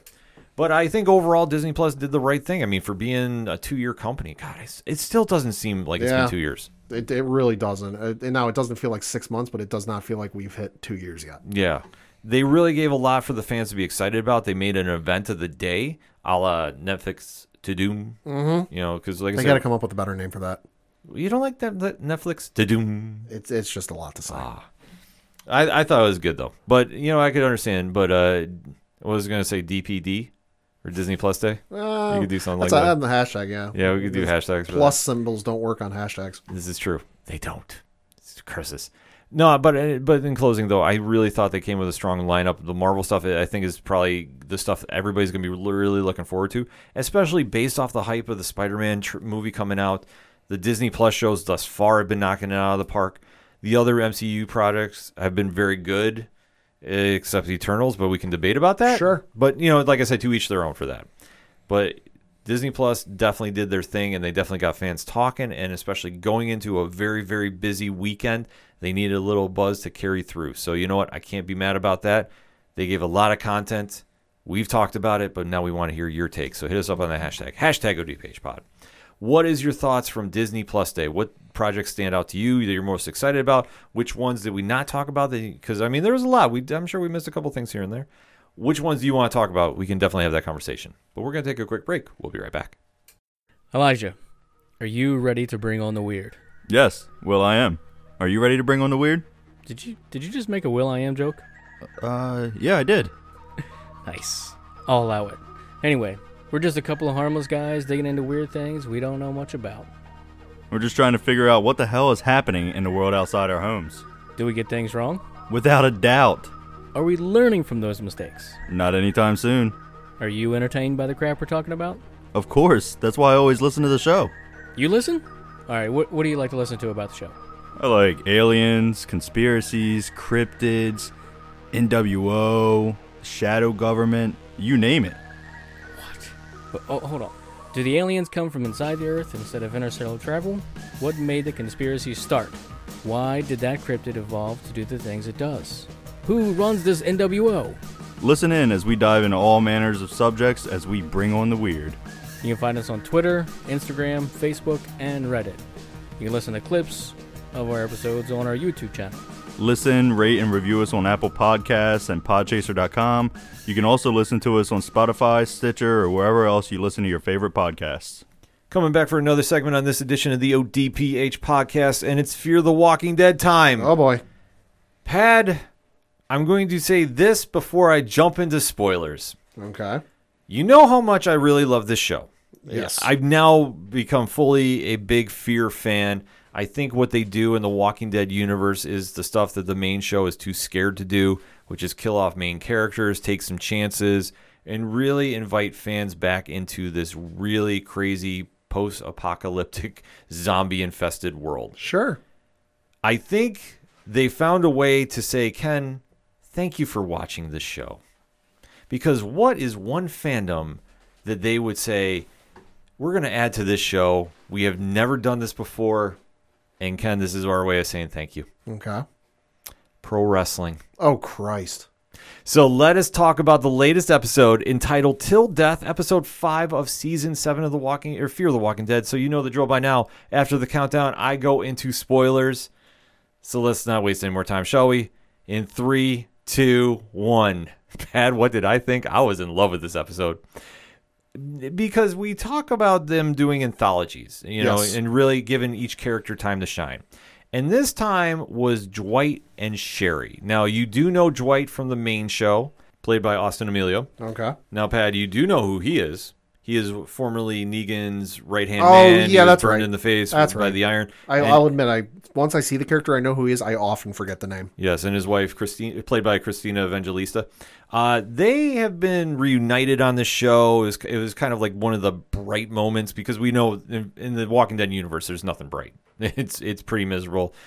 Everything really sucks. Mm-hmm. But they found their way back to each other after all that time. So now they are together again and obviously dealing with the fallout of the nuclear warhead going off. They're separated from Morgan's group, and they're doing their own thing. And now they become like this urban legend of defenders known as the Dark Horses.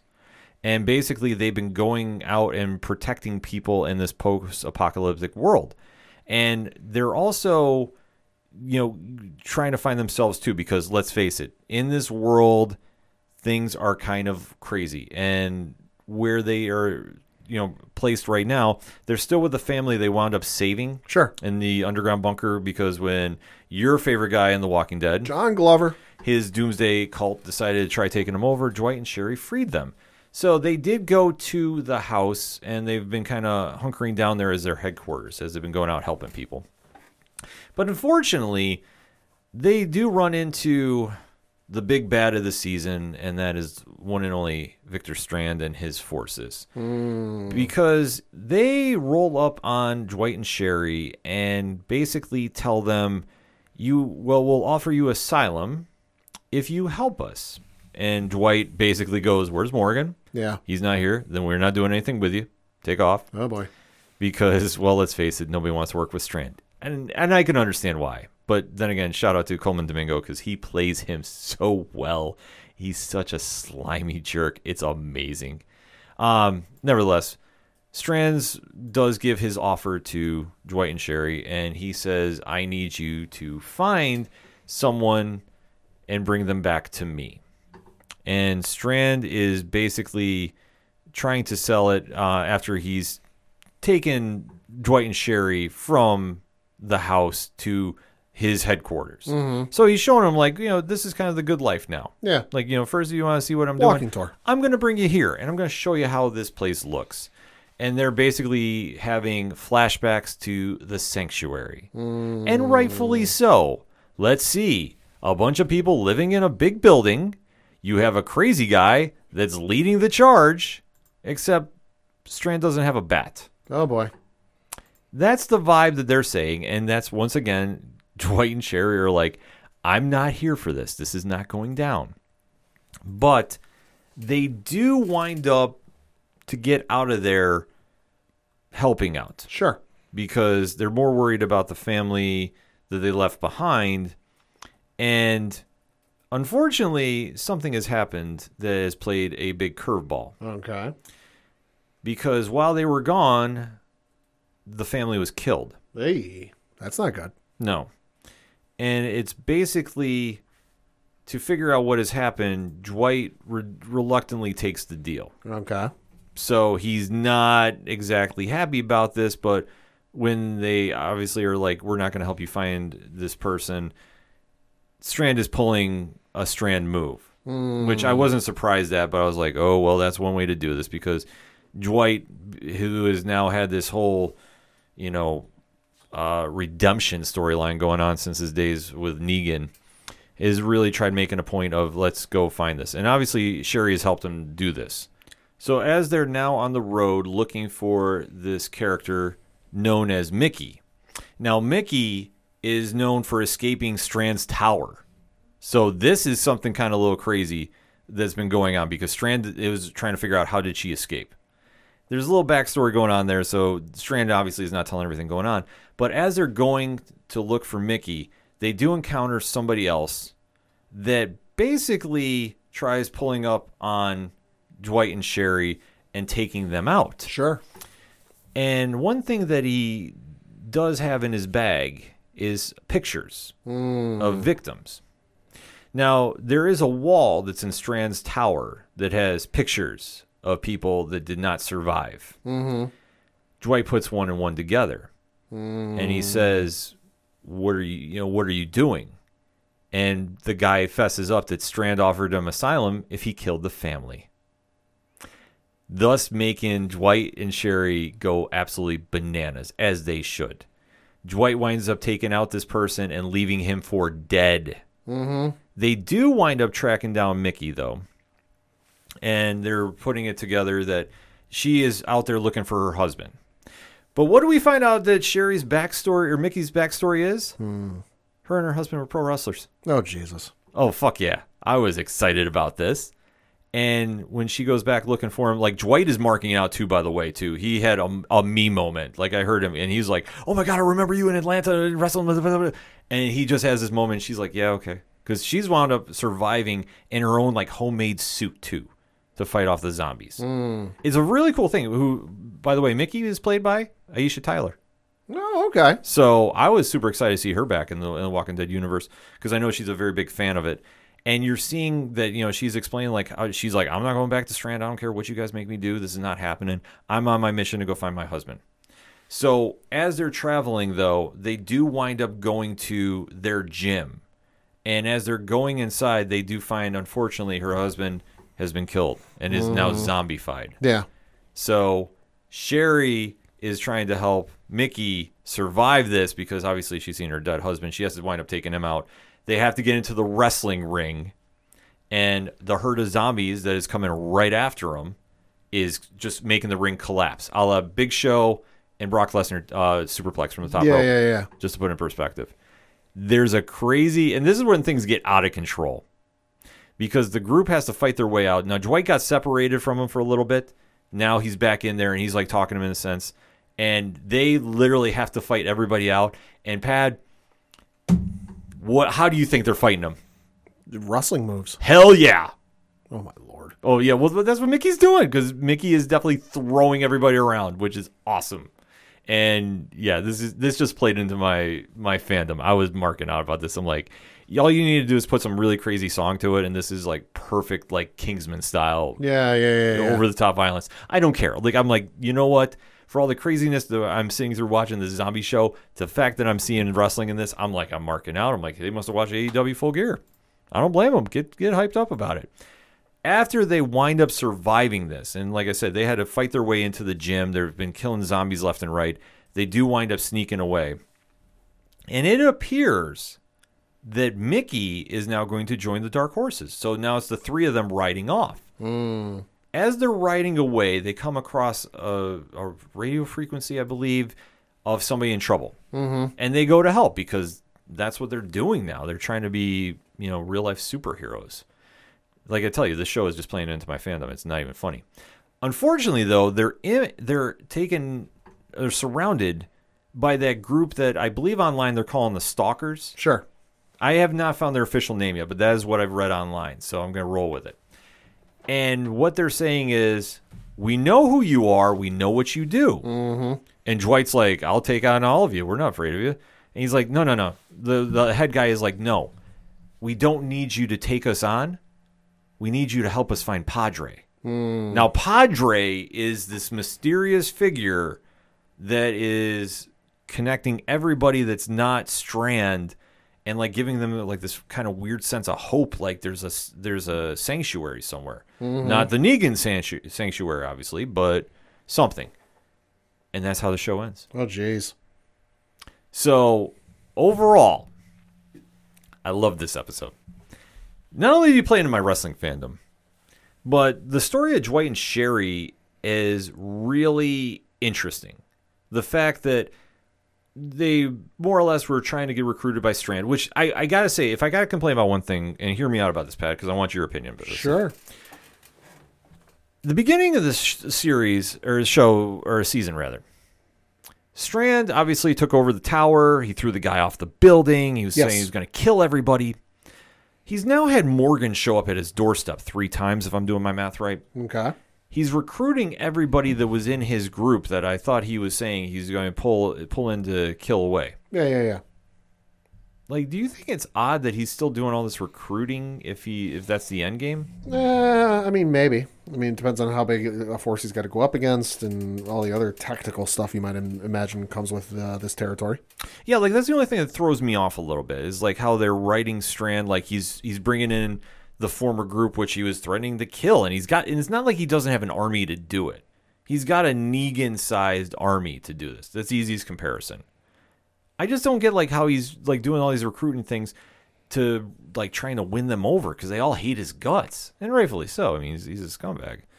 But either way, this episode really showed a good spotlight on Dwight and Sherry and what they're doing, and I do like the aspect that they're trying to be, the heroes in this crazy world. It's a new look for Dwight, who obviously has gone through this big redemption arc since he was Negan's right-hand man. This is something that's very interesting to see how this all plays out, and especially now with his wife, who kind of goes back and forth a little bit if they want to settle down and try finding peace, or she's trying to do the right thing. Yeah. Which I think is it's a valid argument, because let's face it, you're in the middle of a zombie apocalypse with a nuclear warhead. Things are not good. Yeah, no. So if you're trying to find a glimmer of hope, sure. And now if they've added Mickey to the fray, I'm all right with this threesome. Like, this is going to be a legit group that I think could give Strand some problems. And especially if they get Morgan on the team, it's going to be lights out. And I'm excited to see how this plays out. This episode is definitely worth giving a watch, especially if you're a wrestling fan, because you'll mark out just for the little nuances that they do in homage to the greatness that is pro wrestling. Either way, definitely make sure you're making a point to check the series out. I can't speak enough good things about Fear the Walking Dead. This is one of the better episodes I've seen. If you just want a little bit of campiness, can I say? Sure. Because let's face it, you're seeing wrestling moves get put on zombies. I know it sounds far-fetched. I know it sounds crazy, but it works. And it definitely did for this episode entitled Till Death, episode 5 of Fear the Walking Dead. So you know the deal. Let's talk about it. Hit us up on that hashtag ODPHpod. Why are you not watching Fear the Walking Dead? And if you have, let's talk about the show, shall we? We're going to take a quick break. We'll be right back.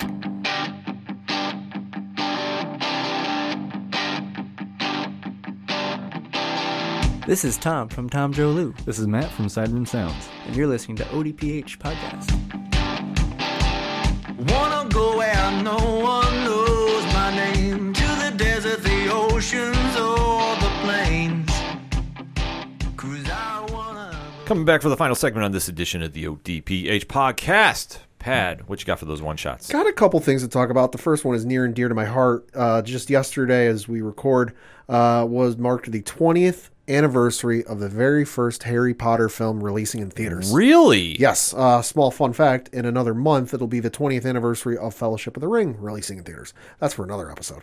But for this one, no. 20 years ago yesterday, so on the 16th of November, the very first Harry Potter film, Harry Potter and the Sorcerer's Stone, or if you're overseas, in the Harry Potter and the Philosopher's Stone, released in theaters and set off a global brand, the multi-billion-dollar franchise that near and dear to my heart, that, I owe a lot to, that I wouldn't have gotten into reading such as I do, wouldn't be into some of the movies I'm in without that. And just really, was a good 10 years of my life that were some of the best years of my life, from going to see, the first few films with my parents, and them getting excited to see what was going to happen in the next one, and eagerly anticipating seeing or not seeing some of the scenes in sequel movies, to seeing a couple on vacation, to seeing a couple when I was in college.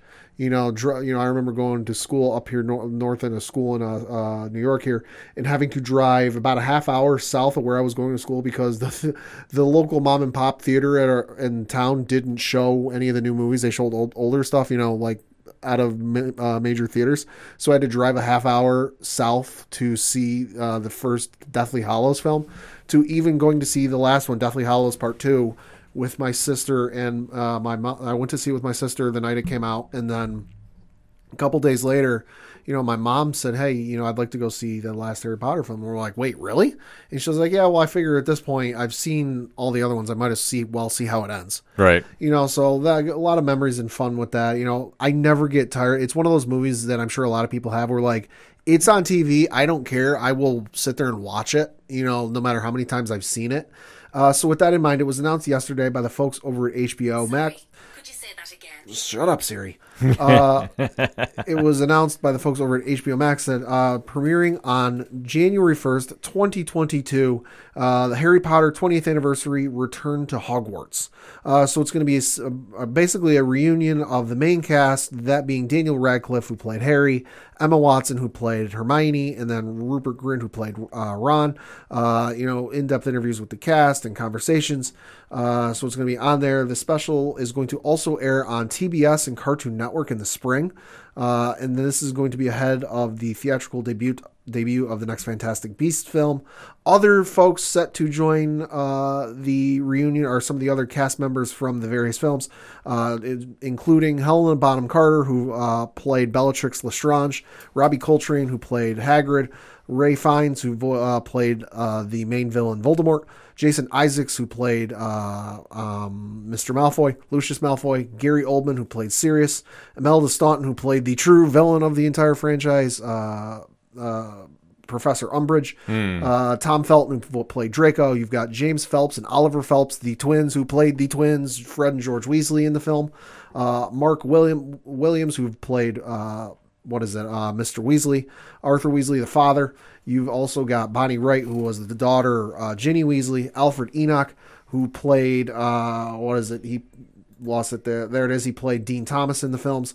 You also have Matthew Lewis, who was Neville Longbottom in the films and had probably the best glow up in film history. Look that up. Yeah, it's facts. Ivana Lynch, who was perfectly cast as Luna Lovegood, and then also Ian Hart, who interestingly only in one film because he played Professor Quirrell in the first film. Also joining them will be the director of the first two films, Chris Columbus, is also announced to join, but there will be supposedly more to join the cast. I'm super excited for this. I know this is right up your alley, obviously being a big Harry Potter guy. I can't believe it's been 20 years. 20 years. I sent the video. You can check out the video they put on YouTube about it. I sent the video to my girlfriend Liz because she loves the movies as much as I do. And she goes, well, I know what we're doing on January 1st. I said, you're goddamn right we are. Yeah, I was going to say, you're going to be locked and loaded for that. Yes, no question about that. Also, got to mention the nominees for the Video Game Awards were announced just the other day. I'm not going to go through the entire list, just some of the notable categories. For Game of the Year, your nominees are Deathloop from Bethesda, It Takes Two from Hazelight Studios and EA, Metroid Dread from Mercury Stream and Nintendo, Psychonauts 2 from Double Fine and Xbox Games Studio, Ratchet & Clank Rift Apart from Insomniac Games and Sony Interactive, and then Resident Evil Village from Capcom. In terms of best game direction, it's a lot of the same folks. Deathloop, It Takes Two, Psychonauts 2, and then Ratchet & Clank, but also you've got Returnal. In terms of best ongoing game, Apex Legends, Call of Duty Warzone, Final Fantasy XIV Online, Fortnite, and Genshin Impact. My pick for that one is probably going to be Final Fantasy XIV because Pandemic gave that thing a phoenix-like rise from the ashes. Yeah, everybody was amped up about that. That was ridiculous when that dropped. Not saying it was dead in the water, but like it saw a resurgence the likes it had never seen, so that's absolutely nutty. In terms of best narrative, Deathloop nominated again, along with It Takes Two, Life is Strange, Two Colors, Marvel's Guardians of the Galaxy, from the folks at Eidos Montreal and Square Enix, and then also Psychonauts 2. In terms of best performances, notable, you got Erica Mori as Alex Chen in Life is Strange, True Colors, Giancarlo Esposito as Anton Castillo in Far Cry 6, Jason E. Kelly as Colt Vaughn from Deathloop, Maggie Robertson as Lady Dimitrescu from Resident Evil Village, and then Ozima Akaga as Juliana Blake in Deathloop. And then in terms of best community support, this one's notable. You got Apex Legend, Destiny 2, Final Fantasy 14 Online, Fortnite, and then No Man's Sky. I would say normally Final Fantasy 14 just because they've been doing great with by their community, but I think you got to give it to No Man's Sky. You go back and you look at, the announcement of that game and how amped up people were for it, myself included. I was very excited for it. You give me a space travel game with infinite possibilities and no end. Like you can never, you will never explore all the planets in that game. It's just a fact. Right. To how it came out and the poor reception and just how they stuck with it. They could have very easily turned the page, moved on, and left it for what it is and gone on to the next project. But no, the folks at Hello Games stuck with it. And even, in fact, in the last year, turned the review on Steam from mostly negative to mostly positive. Interesting. So they definitely turned it around, which is awesome to see. So I'm gonna say probably that category is gonna be No Man's Sky. But those are just some of the nominees. You can go to thegameawards.com to see the full list of announcements or categories and who's up for what, because there's a bunch. There's even stuff for esport, best esport team, best esport coach, esport event. There's a whole bunch of stuff. Content creator of the year. There's one for most anticipated game. So that one's always cool to see. And you can even vote, because this isn't done by like industry heads or journalists. It's like, no, you the fan vote on this. So it's super cool to see. And it should be a lot of fun to check out when it airs in December. Yeah, definitely. We might have to do like a live blog for that or something. Also got a note coming out this Friday, getting rave reviews, and he's I'm amped up for this. The Wheel of Time. Not sure. I think it might be not sure if it's just the first episode or like the first few episodes. I'm trying to dig that up now. Coming out this Friday, November 19th, first 3 episodes are dropping. That's what Amazon usually does, is the first 3. Yeah, so you've got the first 3 episodes dropping on Amazon Prime, so I'm super amped up to check this out. Of course, this is the panel I went to with our buddy Dre Driven down at New York Comic Con. I went into absolutely and utterly blind, never even heard of the thing. Came out going, yeah, I can't wait to see this. Yeah, so our friends over at So Wizard did a spoiler-free preview of this, because they did get to see the episode. Listen, this is going to be something that if you're fiending for something that is Game of Thrones, but going to be a different take in that whole fantasy realm, this is going to be up your alley. Yeah. The book series, I've heard nothing but good things about, so this is going to be something to definitely check out. I can imagine we'll be recapping this next week on the show. And then lastly, we got some announcements for the Netflix adaptation of Avatar: The Last Airbender. And these are 3 castings that are very integral to the show, and especially the first season. You cast as General Iroh. You have the gentleman Paul Sun-Hyung Lee, who you might know from Kim's Convenience, is going to play Uncle Iroh. He's best known for playing Appa in the Canadian sitcom Kim's Convenience. He was also a guest star in The Mandalorian. He was one of the rebel pilots you saw in a couple episodes. Okay. So he's going to be playing Uncle Iroh, who, if you don't know, he's the father figure guardian to Prince Zuko. Very integral for the story, very beloved by the entire franchise. In fact, on the Avatar: The Last Airbender subreddit, just won the best character contest that somebody ran over there. Oh, that's very cool. So definitely a very much beloved character. Joining him is a gentleman named Lim K-Soo, who you might know from Anna and the King. He's going to play Aang's mentor, Monk Gyatso. And then also Ken Lung, who was in Star Wars The Force Awakens. He's going to be playing Commander Zhao. He is a Fire Nation general who's a real thorn in the side for the first season. Was voiced by Jason Isaacs, actually, in the animated series. So, yeah, got some cast members there. So they're joining the cast. And also it was announced that the production is now underway. I think you're very amped up for this, aren't you? Yes, I am. I'm excited because, listen, after the remake or the live adaptation was egregiously done by, God, I don't even want to say his name. Okay. I don't even want to say his name. The live action adaptation was egregiously done by M. Night Shyamalan. Which, let's face it, it tried to cram into like 2 hours or maybe a little over, like 20 some odd episodes. No. I have a lot of faith in this. I think this will be very good. It'll be very interesting to see, and they're doing really good by the casting. The casting looks really good. I'm excited to see this. Absolutely. I'm not going to let you off the hook just yet for one shots because something returned this week. Okay. We did watch a little bit of it, but I want your initial take. Yes. G4. Oh, yeah. Back. Yeah, no, that's been fun to see. G4 I grew up watching very heavily, back in the early mid-2000s because, let's face it, that was before Twitch. YouTube wasn't quite what it is today. Twitter wasn't even really a thing yet. So if I wanted to find out any San Diego Comic-Con information, E3 information, I went to G4. For game reviews, I went to G4 just for any, I first heard about The Walking Dead through Attack of the Show on G4. You know, if were it not for G4, we wouldn't have the likes of Olivia Munn, you know, who got her start on G4. You know, so that's super awesome to see. You know, it's been great just to watch that whole comeback. Of course, we've got King Woods, Xavier Woods, yes, Austin Creed on the show. You know, they got a great cast of people. They're having a lot of fun. It'll be interesting to see where they go after they were egregiously taken off the air for Esquire TV. Yeah, which ain't even around no more. Just saying. Facts. Made a mistake. More information on that, the4tv.com. Yeah, great folks over there. Also came back, I keep neglecting to mention, but you should absolutely check it out. It's dropping weekly on HBO Max, is season 2 of Genlock. Ooh. First season is on. It was the show created by the folks over at Rooster Teeth, who I am a big fan of. Just did a great live stream this past weekend for Extra Life. They did a 12-hour stream and still raised... It was like north of $750,000. Oh, right on. For the Dell Children's Hospital down in Austin, Texas. You know, so they do a lot of great stuff. You know, but season 1 was on Rooster Teeth. Now it was picked up for season 2. It moved over to HBO Max. First season is on HBO Max as well, and they're dropping new episodes weekly for season 2. Love what I'm seeing so far. Great show that you should absolutely be checking out. And we're going to talk about Extra Life for Kids. Definitely want to shout out the whole squad over at Game Vault Pod. Yeah. They raised some money for the Children's Hospital of Philadelphia. They crushed their goal like within hours of them getting on stream. So definitely want to shout out Dan, Jen, and everybody over there doing fantastic work. And if you're not following them on Twitch, I don't know what to tell you. Like, seriously, they're putting out some of the best content you guys check out. So for my one-shots, man, I got a lot of them this week.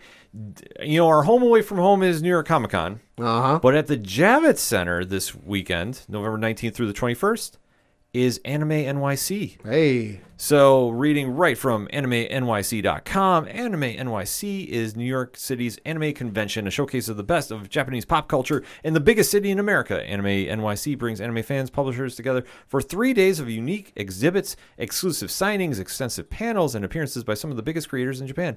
Join us for a celebration of Japanese animation, manga, and cosplay in the heart of NYC. Listen, this is going to be some fun if you are into anime and manga. I can't recommend this enough if you got the chance to check it out.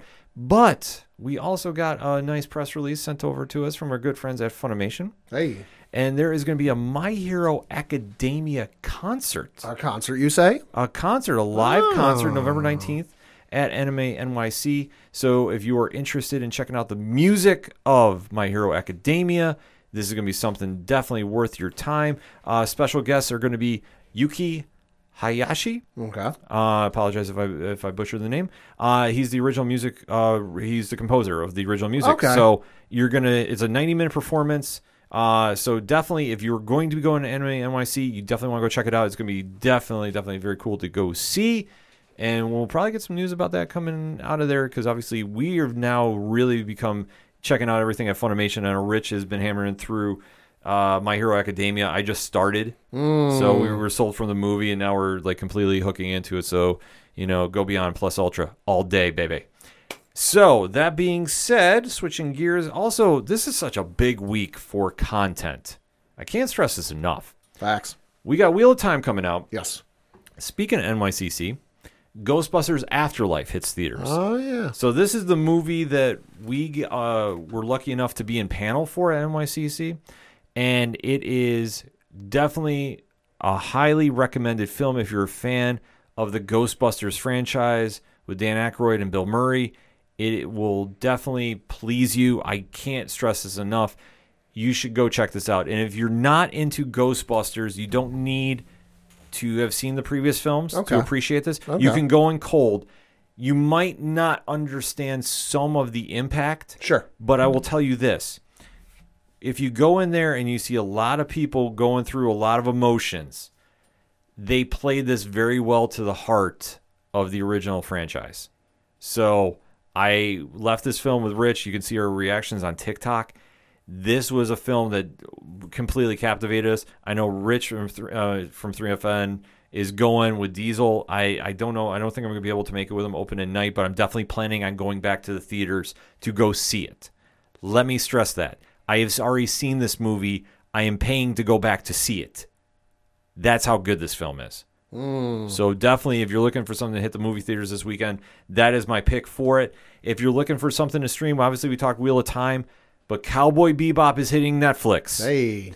You know how much this means to me, talking anime, and they got to hit the mark for this one. I can't stress it enough. So that'll be dropping on Friday, November 19th. Is going to be a big, big face-off day for streaming. A lot of content, so you can't stress this enough. Make your plans now. Budget your time. We're going to be recapping as much as we can going into the holiday week next week. So also talking about some shows hidden. Okay. The Flash returned. Yes. So this is the big kickoff for the Armageddon crossover. Yep. So we're going to kind of deep dive into it next week a little bit more. So getting a little more information on the crossover because they did show enough. Yeah. But I'm still not sold on what they're doing here. It was a good start. You know, it was without going into too having to spoiler territory because, hey, it's, 24 hours old. Yeah. It was a good episode. It was a good start. I'm interested to see where they go. But that being said, there are some aspects of that story that I just don't care for. Yeah, I'm with you on it. Like, I'm not completely in love with the crossover appeal to it. But I don't mind that. Well, the thing about it is, like, it's going next week to The Flash again. Mm-hmm. So it's like, when are you going to start branching off and crossing over? Well, I don't think crossover is the proper term. I think it's just like a mini If it's a mini event, they should just call it a mini event it's a instead mini of crossover. Event, yeah. But for how they set it up, I wasn't blown away by it. I'm going to say that right now. I'm hoping next week we'll have a better feel for it. So we'll probably talk about it a little bit more then. Next week's show is going to be so stacked, it's not even going to be funny. And let me close off with some comic picks because you want to talk about like a stacked weekend, Pat? Yeah. I'm not just going to give you one pick per publisher. Okay. Because there is so much coming out at the shops this week. Definitely get down and support your local LCS, especially going through the holiday season. I can't stress that enough. Make sure you're going supporting them. Support your online comic dealers too, because we definitely got to shout out our guy Brian Wayne Cheers to Comics, who's rolling out his comic deals. Yeah. Which I tell you, if you use ODPH, you get 10% off. Just type it in. That's the code. Boom. But that being said, coming out of DC, Batman 117, and I believe this is James Tynion's last Batman book. Aw. So I think before he goes and takes off to do his future projects, that's going to be the book to pick up from DC this week. For Marvel, Dark Ages #3, I just got 2 words for you. Tom Taylor. Well, enough said. Enough said. I don't think I need to say anything more. If you haven't been picking up this book is on fire right now, and you definitely want to get into it. And like we say, it's Tom Taylor. That's all you need. Just he's writing a book at Marvel. Just go get it. Thank me later. Looking at Comixology, we have the next issue from Scott Snyder and Francis Manapul's Clear. Mm-hmm. Definitely worth picking up. I love the first issue. I can't wait to go check this second one out. It's a very trippy premise. I love the art in this book, though, and it's really selling me on this. So if you have not signed up for Comixology Unlimited, go do it. And because this is the only way you can read these books for now, they will be hitting print later. So I want to stress that if you want to get the early jump on it, or if you can wait, I think it's 6 months. I can't wait that long for that. Like, this book has been on fire since it came out, and everything they're doing at this new line that Scott Snyder is putting out has not missed the mark yet. They've been on point with each issue. Lastly, but certainly not least, Exo Man of War from Valiant Entertainment hits the shelves too.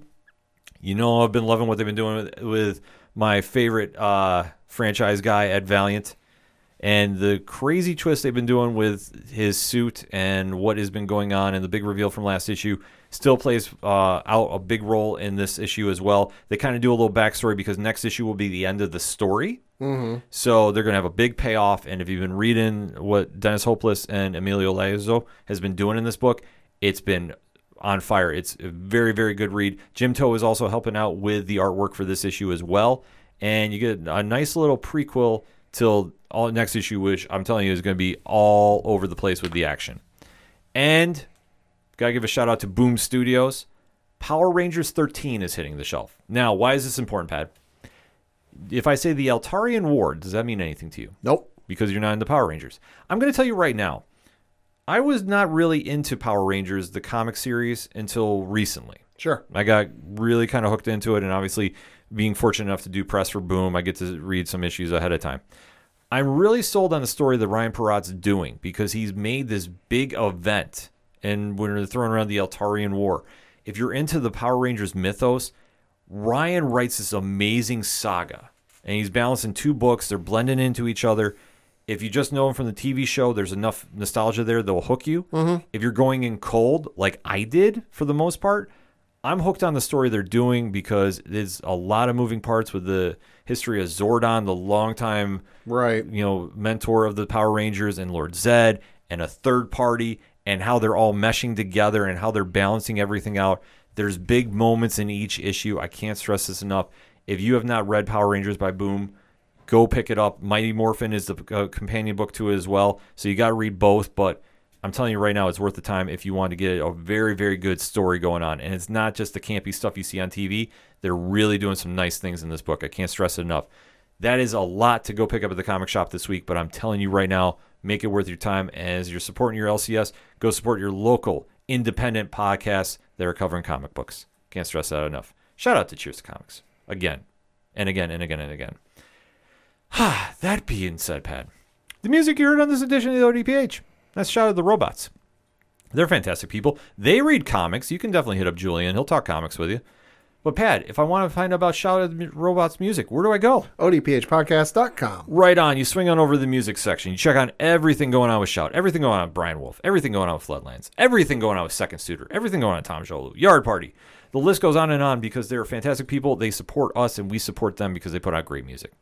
Also, while you're at the website, check out the directory where we have your link to the ODPH on your favorite podcast player. Pat, how many are we up to now? Like 9,000. 9,000. It feels like it. 9,000. It feels like it. We're adding links every day to the site. So if we find out like you're listening to us on a certain platform and it's not on there, we make it easy for you. We put it right there. So you don't miss an episode. So you can drop that follow, drop that subscribe. It means the absolute world to us. Also, while you're there, you can check out the Classifieds, which has friends of the show, organizational link support, and Black Lives Matter. All the amazing pod groups we are in via their Podchaser pages. So definitely shout out to the Inner Circle. Shout out to the Apocalypse doing big things, especially on Thursdays. And maybe there's going to be another weekly event going on. I don't know. And, of course, our fam over at 8122 Productions and 607 Podcasts, Rich Ron, Mike C, and hashtag Big Natty Cool. Big weekend with them going on as well. Twitch.tv/607 Podcast, back-to-back nights of live reaction streaming. I know we're watching the documentary Superheroes on Saturday night, and then Sunday is going to be WWE Survivor Series. So if you're not following, get following. All that, the TeePublic store, and so much more is at odphpodcast.com. Breathe, Ken, breathe. That's all I got for this week. So for the one and only Padawan J. Thank you. I'm your host, Ken. Thank you, as always, for listening to the ODPH podcast, better known as the Ocho Duro Parlay Hour. See you next time.